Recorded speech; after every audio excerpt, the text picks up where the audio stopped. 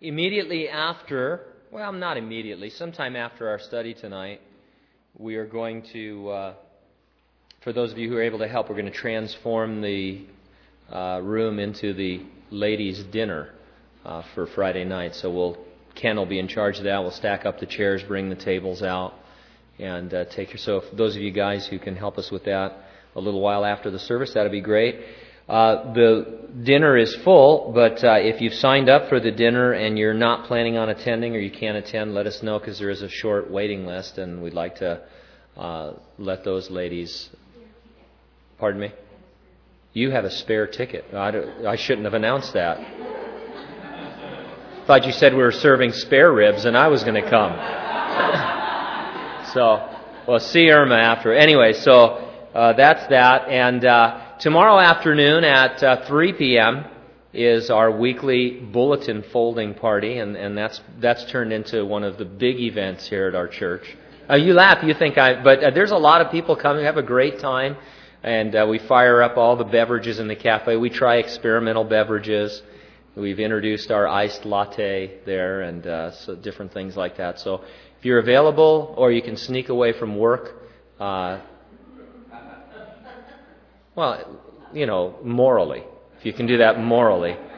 We're there on Thursdays at 3 o'clock. How many of you were at the musical on Sunday afternoon? Raise your hand. Was that phenomenal or what? That was great. That was really a great musical that the kids put on, and we appreciate that. So lots of good things happening. As we and look at the decorating turned out great in here, didn't it? Isn't it wonderful? Yeah. Of course, if anybody's against the Christmas tree, then so am I. But in the meantime, I love it. So no, it's great. I love this room. This is a great room. They don't build rooms like this anymore with the big open beams, and we've added the cornices. I mean, it's just phenomenal. So. We should just be thankful. I was just sitting here as we were worshiping, just very thankful for what the Lord has given us and blessed us with. And He's given us His Word, and we like to study it. And we're in Ruth chapter 1 tonight as we continue going through the Old Testament. Everybody's making fun of me because I don't really take these. I can't take these big portions of Scripture, and why can't we do the whole book of Ruth? And I could do the whole book of Ruth, but we'd be here for an hour.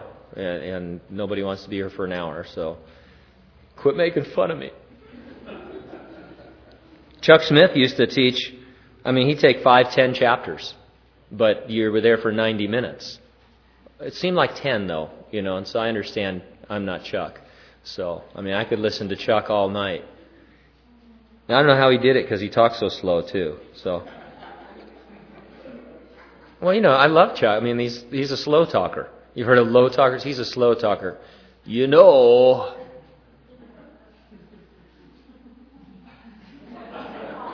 Bible. It's because he's talking to God right then. It's like He's put you on hold while the Lord shares insights with him and stuff, and He's transported into the throne, and then it's fantastic stuff, I'll tell you. Ruth chapter 1, Bread and Brides. God is romantic.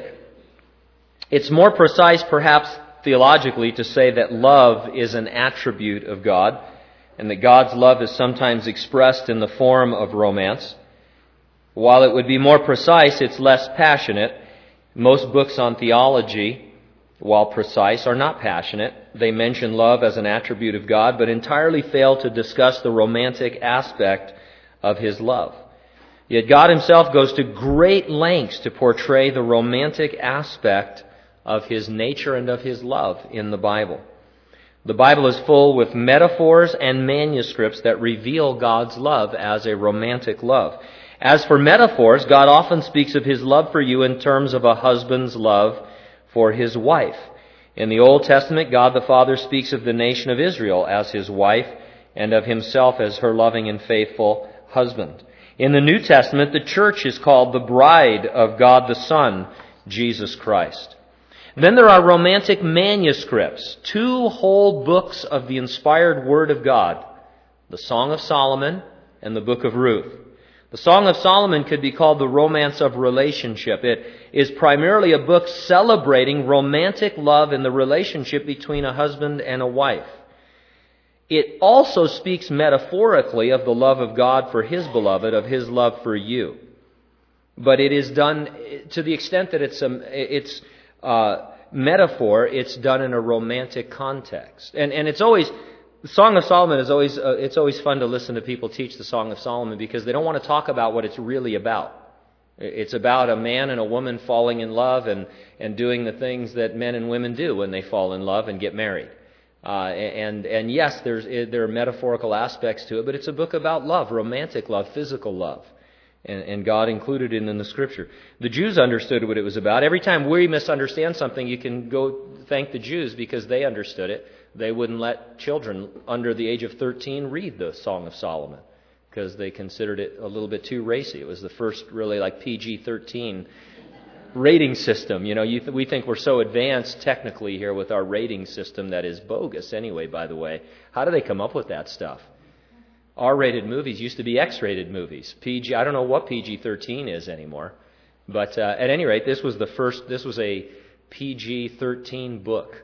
And it's about love and romance especially. And then the book of Ruth. It's been called the romance of redemption. The book presents an important teaching in the biblical doctrine of redemption. When an Israelite was in financial distress, he could sell his land or even himself.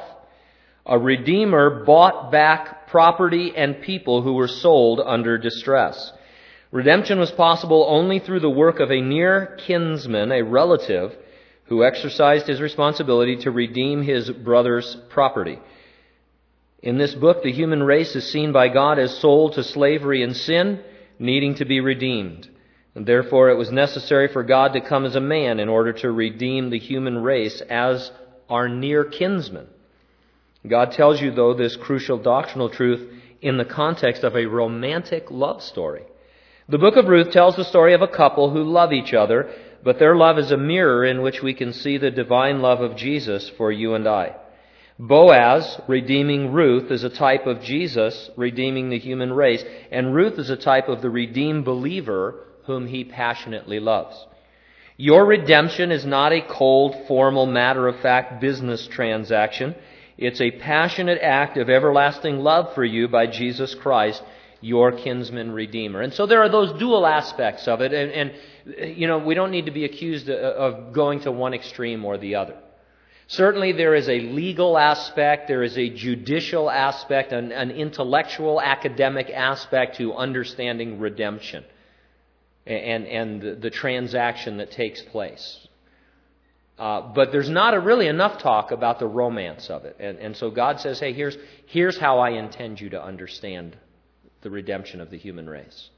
Yes, I needed to satisfy my wrath and my justice and all of those things, but it's because I loved you and wanted to draw you to me with cords of love. And we maybe can't overemphasize that.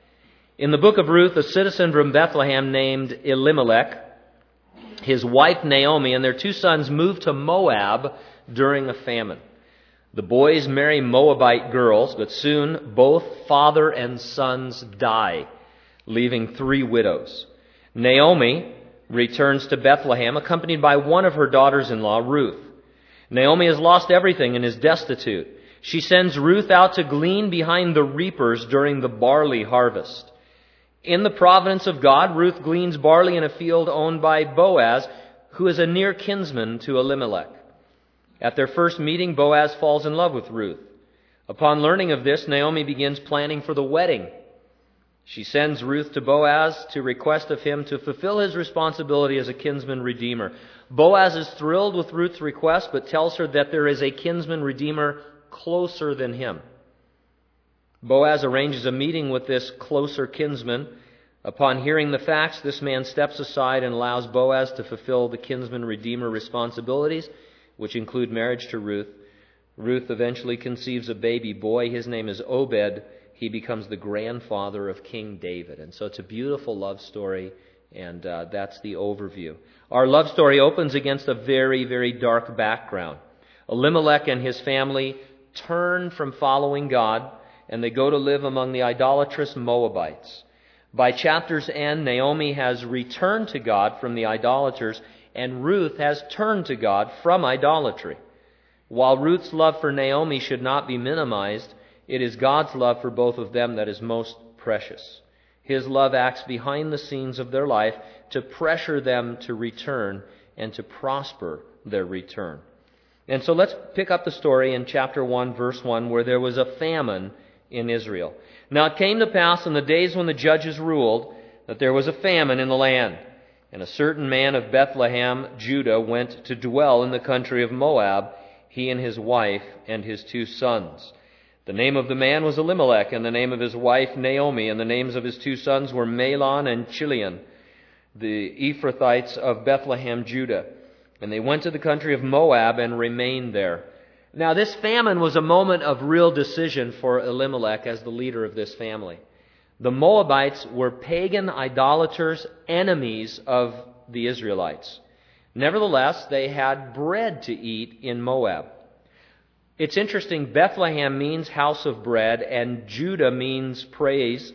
Rather than stay in the house of bread and praise the Lord, even though there was a famine, Elimelech decided to take his family to Moab. His decision, you're going to see, leads to a decade of disobedience with dire consequences.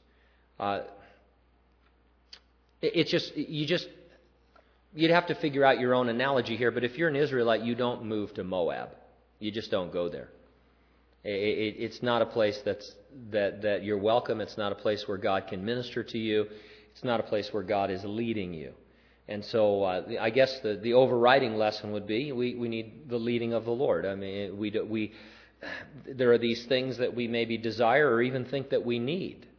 But we need to be careful if they're outside the will of God for us. And so in verse 3, then Elimelech, Naomi's husband, he died, and she was left and her 2 sons. Now they took wives of the women of Moab. The name of the one was Orpah, and the name of the other Ruth. And they dwelt there about 10 years. Then both Mahlon and Chilion also died. So the woman survived her 2 sons and her husband. Moab was no place for them. The Moabites were the descendants of the son born to Lot and his daughter from their incest after the destruction of Sodom and Gomorrah.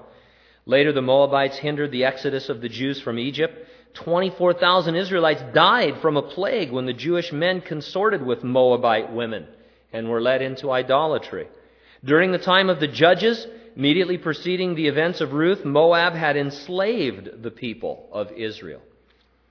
Having turned from God to idols by settling in Moab, God turned up the pressure.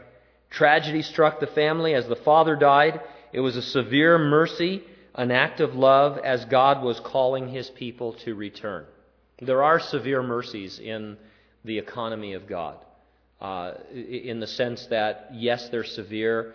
A life was taken, a father, a husband gone, but a mercy nevertheless, because it's a wake-up call. It's an opportunity for them to take stock and take inventory of where they're at. Hey, we shouldn't be here. Nothing's really going right for us here, and now tragedy has struck. Let's go back and be among our own people. But instead, their disobedience increased. The sons took Moabite wives, contrary to God's law. As their disobedience increased, so did the pressure of God's love for them to return. Mahlon and Chilion also died, now leaving behind 3 widows. Hey, God is serious about them not being down there. He's going to kill them if they want to hang out down there. And I say that with respect. I mean, God can kill people. Ananias and Sapphira in the New Testament. Man, am I glad that God doesn't do that today. They're watching Barnabas. He sells some property, donates the proceeds to the church. He probably, gets some notoriety. I'm sure he didn't want any. He's just an encourager. Might have been the first plaque. I don't know, So Ananias and Sapphira get this idea that they're going to sell a piece of property and keep part of the money, but tell everybody that they gave it all to the Lord. And one after the other, they drop dead. As Peter asked them, hey, did you sell your property and give the money to the Lord? Yeah. Bam. Why did you lie to God? And so God it's serious doing business with God. And I mean, I guess if you're in a little while, Naomi's going to have a problem saying, blame some stuff on God. But man, if you're down in Moab, this is the kind of stuff that's going to happen to you. And God says, I'm going to be merciful, but it's going to be severe because your disobedience is so severe. And so now they're down there, 3 widows. Bad enough to be a widow in Israel. How to be an Israelite widow in Moab? I mean, you're in real deep trouble. And so Elimelech sought bread for his family. Naomi sought brides for her sons. Because really of bread and brides, they turned from God to idols. Not wrong for a father to seek bread for his family in the general sense that we provide for our families and that kind of thing. But bread can become an idol if it's preferred over God. In this sense, bread would represent anything that pertains to sustaining your physical life that you would go after instead of God. Jesus, of course, encouraged us to what? Seek first the kingdom of God, and then trust that our necessary food and appropriate clothing and adequate shelter would be provided by our Heavenly Father. When we reverse the order, God takes second place, and whatever it is you are seeking then becomes an idol. And so it's very simple, really. They're in Israel, there's a famine in the land, and they say, we're going to prefer bread to obedience. We know there's bread in Moab, we're going to go down there. And we're going to, and they had precedents even in the Bible. I mean, Abraham had a similar situation early in his career as a man of faith. There was a famine, where God sent him, and he heard that there was bread down in Egypt, and he so went down to Egypt and was about 13 years wandering around, not really hearing from the Lord, creating problems for himself and his family, picking up a slave girl down there that would create immense problems from that point forward that are still being fought in the world today. And so on every possible level, they should not have been in Moab. You just ride out the famine rather than go into the world. And so bread can become an idol. Don't let some slice of bread become an idol, something that you're pursuing. It's not wrong for a mother to seek brides for her sons, but brides can become an idol if preferred over God. Brides here would represent circumstances you believe are necessary to satisfy you physically or emotionally. I'm just throw out some things. Education, marriage, career, position. We look to certain circumstances to bring us contentment. Some of us, probably, if we're honest, have been dominated in our lives for a period of time by some pursuit, something that we wanted, something that seemed, elusive, that God wasn't allowing us to have, and we just wouldn't take no for an answer. It consumed us. We're trying to figure out how we could circumvent the providence of God. And a lot of us have made mistakes because we've settled for something that wasn't really what God had for us, but we felt like we had this need in our life. We have to satisfy this need, this urge, this deserving that we have to have whatever it was. And we're not a very patient people when it comes to that.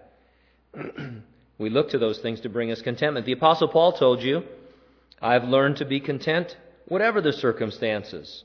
When you look to circumstances to bring you contentment rather than looking for God in your circumstances, and your circumstances become an idol.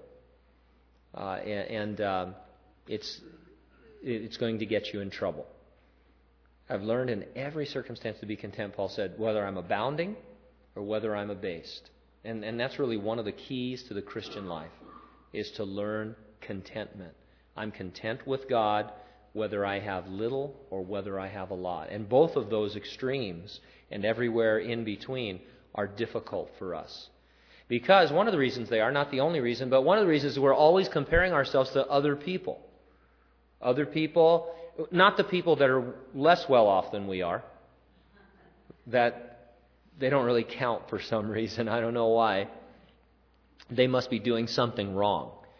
But there's always peers that are doing better than us. They have more than us. They're getting ahead farther than us or whatever it is. And we just need to quit doing that. I know it's easy to say, hard to do, but God has a unique plan for my life. And He's working out that plan with all the unique things that He brings into my life that are unlike the things that He's doing in your life, and vice versa. And if the goal is to conform me to the image of Jesus Christ, that I would become more like Jesus Christ, my heart is different than your heart, my experiences are different than yours, and vice versa. And God says, this is a way that I can root out that bitterness, that I can destroy that attitude, that I can make you more patient, that I can do whatever it is that I need to do in your life. These are the circumstances. There are some similarities because we're all in the same world and the same things are happening, but these are the unique set of circumstances that are going to do it for you. And so quit looking at the other person. They're not in your shoes. They're not on your path. I'm not walking with them in that same way. But we continue to compare ourselves to others, and we sometimes gloat that we're better than others. Sometimes we're sad that we're not as well off as others, and it's very sad. We just need to be content in our relationship with God. Doesn't matter how much you have, how little you have. Your circumstances shouldn't matter at all. Is God in your circumstances? And so don't let some bride become your idol, whatever that might mean to you. And so God loves you too much not to intervene when you turn from Him to these idols. And so, although His actions can seem severe, He is always acting from love. Love is a severe thing. I mean, when you love somebody, you're jealous over them. And God is jealous in a godly way, obviously, in a good way. We have a hard time with jealousy. It reveals itself in some ugliness. But there is a positive jealousy. There's a good. I'm glad that God is jealous over me. I'm glad that when I start to wander away, God doesn't say, well, okay, then go with the devil. You love him? Go ahead. After all, if you love something, let it go. And if it comes back. I mean, I'm glad God's not like that. I mean, God will let you go so far, and He says, man, that's it. I'm bringing some severe mercy in your life. I'm going to break your leg. I'm going to kill something you love. I'm going to kill you if I have to. Because where you're headed is just, it's not where you want to be. And so, God's probably the first one who said it's my way or the highway, or something. But, I mean, let's go. And it's severe. And I'm thankful for that, because otherwise I'd be dead and in hell rather than, maybe God's going to kill me and bring me to heaven, which would be fine, So the Bible says we shouldn't inquire whether someone has sinned a sin unto death. But I think people still do. They sin and God takes them home early. Paul the Apostle, he said that some of them, because they were getting drunk at the communion table and otherwise just goofing off, he said, some of you are sick and some of you are dying. In other words, God has taken some of you home early because this is a serious thing. And so God's serious. There are severe mercies. Both Naomi and Ruth turn to God from idols. Naomi and Ruth return in poverty. But God's love is acting behind the scenes to prosper them. By the end of the story, the women of Bethlehem can say of Naomi, your daughter who loves you is better to you than 7 sons. That's a fantastic thing when you consider their culture and the desire to have sons and the place of women. To think that a foreign daughter-in-law is better to you than 7 Jewish sons, I mean, that's tremendous. And by the end of the story, Ruth is the great-grandmother of King David and is in the line of the Jewish Messiah. And so this is a beautiful story. Verse 6, when she heard in Moab that the Lord had come to the aid of His people by providing food for them, Naomi and her daughters-in-law prepared to return home from there. With her 2 daughters-in-law, she left the place where she had been living and set out on the road that would take them back to the land of Judah. From God's point of view, the moment Naomi returned to God in her heart, the abundance of His blessings were once again showered out upon her. From her point of view, however, there was a difficult road to travel. Someone once said, who can mind the journey when the road leads home? Good sentiment, but the truth is we do mind the journey. We don't like the road that we have to travel. Be reminded that God is always working behind the scenes of your journey to prosper you. One of the things you love about reading the Bible is you wish you could jump in and tell these people, hey, it's going to be all right. I've read the end of the story. You're going to go back and Ruth and Boaz, and it's all going to be this really cool thing. But, and so we sit there and think, oh, just be patient, and this is tremendous. Joseph is the greatest example of this. I mean, who would want to be Joseph?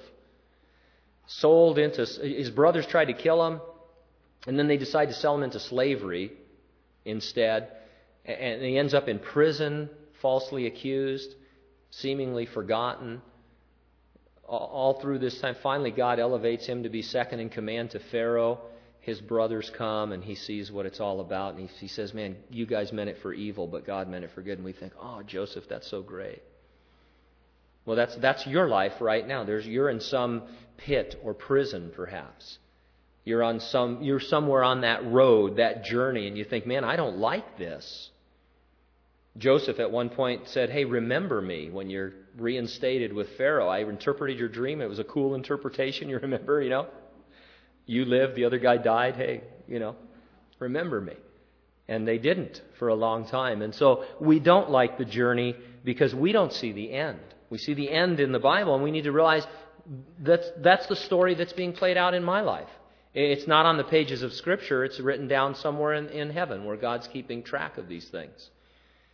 It's going to end that same way, in glory, with joy. And I'm going to be able to look back, and I don't think it's going to be as magnificent as the story of Joseph or Ruth or any of these people, but from God's point of view, it is. I'm going to be able to look back with the Lord, and He's going to say, hey, and here you made this decision, and you went to Hanford, and then over here this happened, and remember here you were really discouraged, and I had to do this severe mercy, and I really nailed you there. Do you remember that? Yeah, I remember that. And then this happened, and then this person did that, and then you're going to look back and say, oh yeah, they meant it for evil, Lord, but you meant it for good. And it all worked out because the Bible says what? Everything works together for good for those that love the Lord and are called according to His purpose. And so, verse 8, then Naomi said to her 2 daughters-in-law, go back, each of you, to your mother's home. May the Lord show kindness to you as you have shown to your dead and to me. May the Lord grant that each of you will find rest in the home of another husband. And then she kissed them, and they wept aloud. And they said to her, we will go back with you to your people. But Naomi said, return home, my daughters. Why would you come with me? Am I going to have any more sons who could become your husbands? Return home, my daughters. I am too old to have another husband. Even if I thought there was still hope for me, even if I had a husband tonight and then gave birth to sons, would you wait until they grew up? Would you remain unmarried for them? No, my daughters, it is more bitter for me than for you, because the Lord's hand has gone out against me.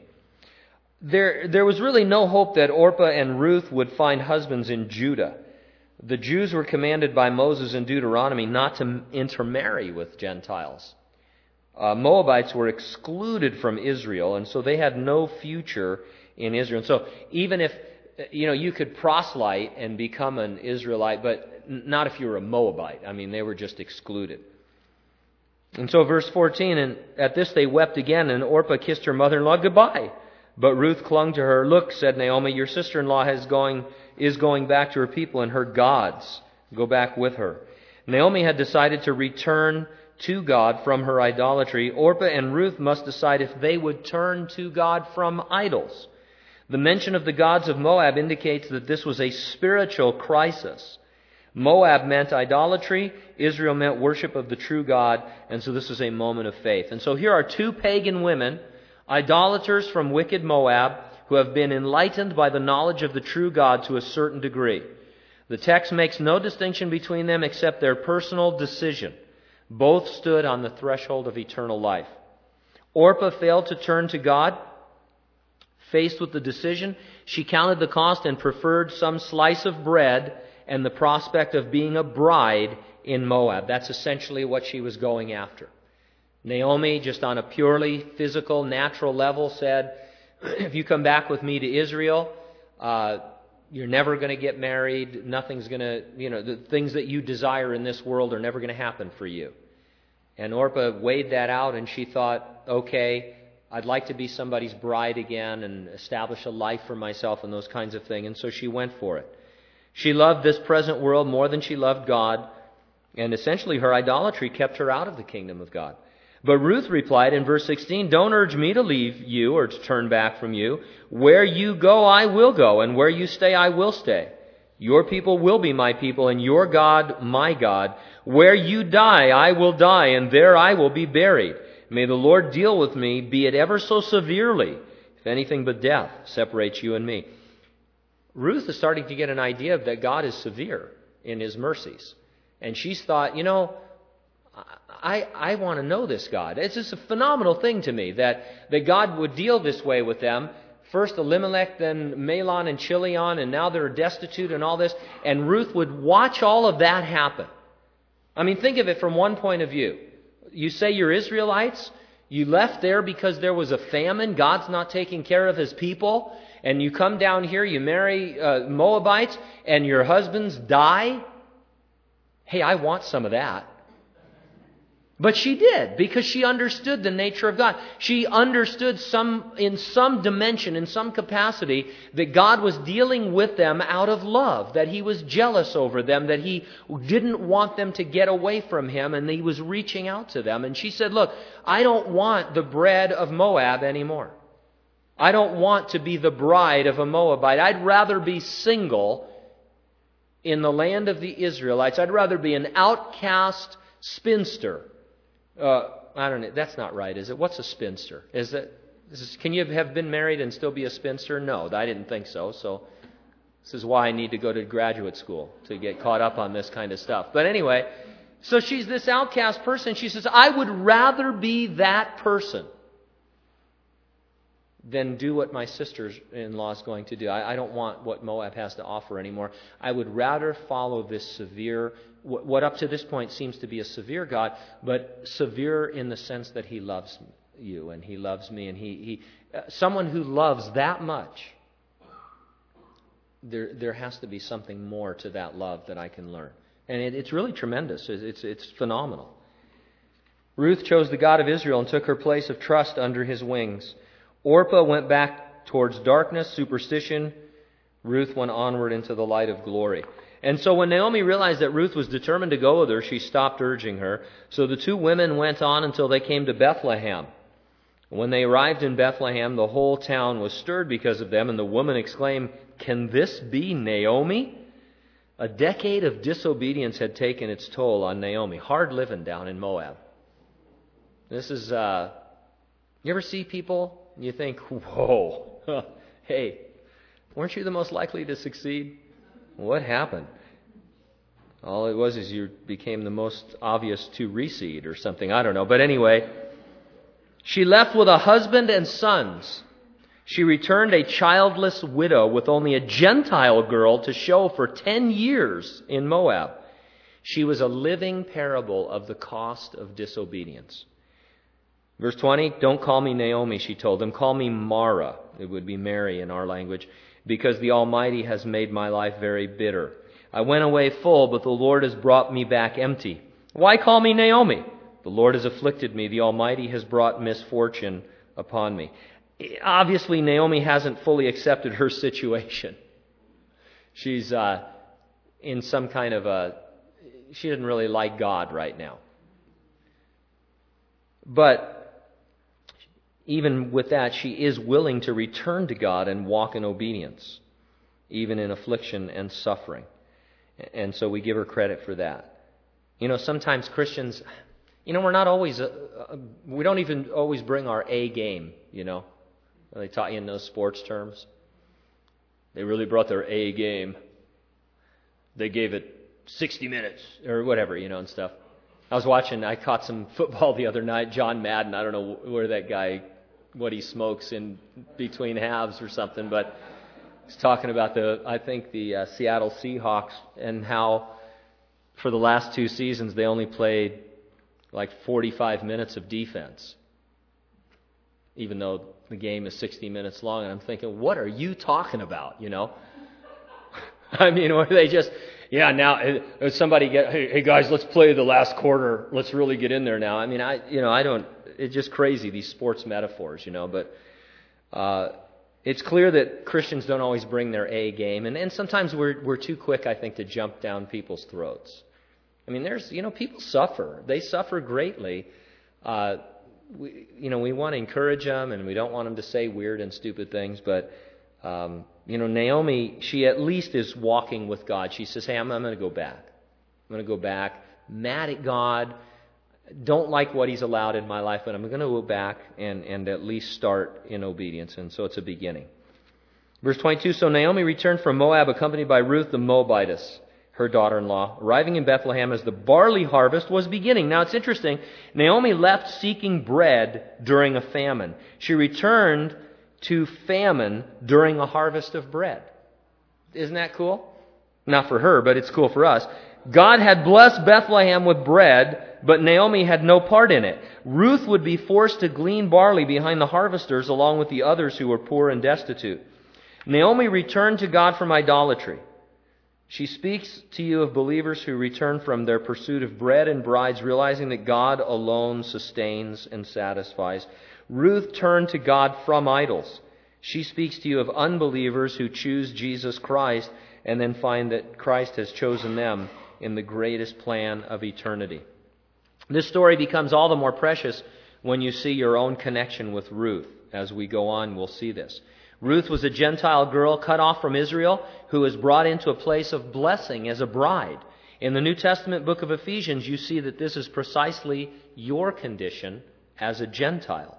You are Gentiles cut off from Israel. In Ephesians chapter 2, the Bible says, therefore remember that you, once Gentiles in the flesh, at that time you were without Christ, aliens from the commonwealth of Israel, strangers from the covenants of promise, having no hope, without God in the world. But now in Christ, you who were once far off have been brought near by the blood of Jesus Christ. And so Ruth as a Moabite represents you in your state as a Gentile.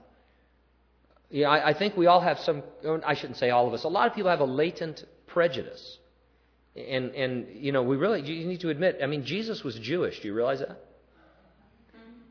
And God gave the Jews, not because they were great, it's because they were the least of people, and He just decided He wanted to bless them to show His grace and mercy. It wasn't anything great about them, but nevertheless, they had the covenants, they had the law, they had the prophets, they brought the Messiah. And Paul the Apostle says, hey, you Gentiles, you were outsiders. You had nothing. You were lost. You didn't even have what the Jews had. You were like a Moabite girl, cut off from Israel. But you've been brought into a place of blessing as a bride. Verse 25 of Ephesians 5, or 32 says, this is a great mystery, but I speak concerning Christ and the church. And you know the metaphor of the bride of Jesus Christ. Ruth is a picture of God's dealing with Gentiles during the time of Jewish apostasy between the first and second comings of Jesus Christ. The family of Elimelech departing from the land of Israel. It's a picture of Israel being scattered throughout the world after having rejected Jesus in His first coming. Ruth was brought into blessing during their scattering. So it is that the church is brought into blessing during this interval prior to the second coming of the Lord. The position of the book of Ruth in the Old Testament itself is important. It's not accidental that the book of Ruth appears after Judges and before 1 Samuel. Judges tells of the failure of the Jews under the law. 1 Samuel tells the setting up of Israel's kingdom under King David. Between the failure of the Jews under the law and their great king, Jesus Christ, Ruth is blessed as the Gentile bride. Just so today, the church is blessed as the bride of Christ between the failure of Israel under the law and the return of Jesus as the king to establish His kingdom on the earth. Salvation goes forth to Ruth, a Gentile, during a time of failure in Israel. This is typical of the age of grace in which we live. Ruth was brought to Israel at the beginning of a barley harvest. This would be the time of first fruits, the celebration of the first of the harvest. First fruits speaks of the resurrection of Jesus Christ. He is the first fruits of many who would be saved during this age in which we live. Just as the Gentile Ruth was brought to the place of blessing at first fruits, so the church is brought to the place of blessing thanks to the resurrection of Jesus. Commentators say that the book of Ruth is read by the Jews at the feast of Pentecost. Pentecost was fulfilled in the New Testament when the church was born.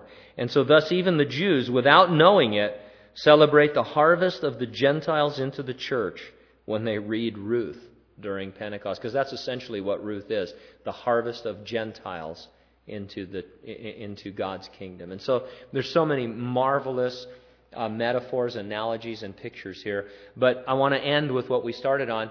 God is essentially romantic. And there's parts of the Bible that are a science book. There's parts that are history. There's parts that are geography. There's parts that are biology. There's much of it is theology. There's philosophy. There's biblical psychology. There's all kinds of things in the Bible in terms of a textbook. But it is also a romance novel in the truest sense of the word. And I think if there's any place that we fall short as believers, it's in understanding the love of God in a romantic sense. We understand it in a theological sense. We understand it in a judicial sense. We don't understand it in a romantic sense. And we need to do that more and more because God says, hey, I love you with an everlasting love. It's a passionate thing. It's a jealous thing. It's a severe thing. It's something that we all responded to when we became believers. And Jesus says, hey, the one thing I might have against you as a believer at some point in your life is what? That you have left your first love. Not that you don't understand theology, not that you don't flow with the gifts of the Spirit, not that you don't have great worship or teaching of the Word. It's that you might have left your first love. And so we're always needing to be calling ourselves back to a passionate love affair with the Lord. Father, we do thank you for these things. And I pray that those of us who are not very naturally romantic, Lord, would begin to open ourselves up to the passion of a relationship with God through Jesus Christ. That we would see more and more these romantic manuscripts and especially metaphors throughout Scripture. And we thank you and praise you in Jesus' name. Amen.